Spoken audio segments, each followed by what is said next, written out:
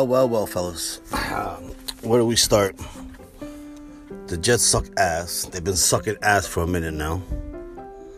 And we need this Watson trade more than anything. I'd give up 6 first-round picks. I don't care. Without a quarterback, you can't do nothing, as you can see. Give it up, or else we got another 20 years of garbage.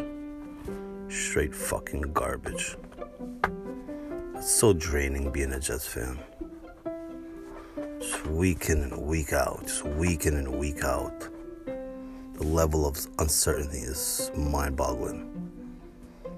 Makes you think, it must not be hard to be a general manager.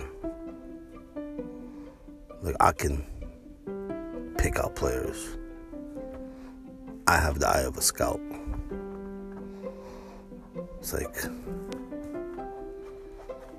It's fucking devastating.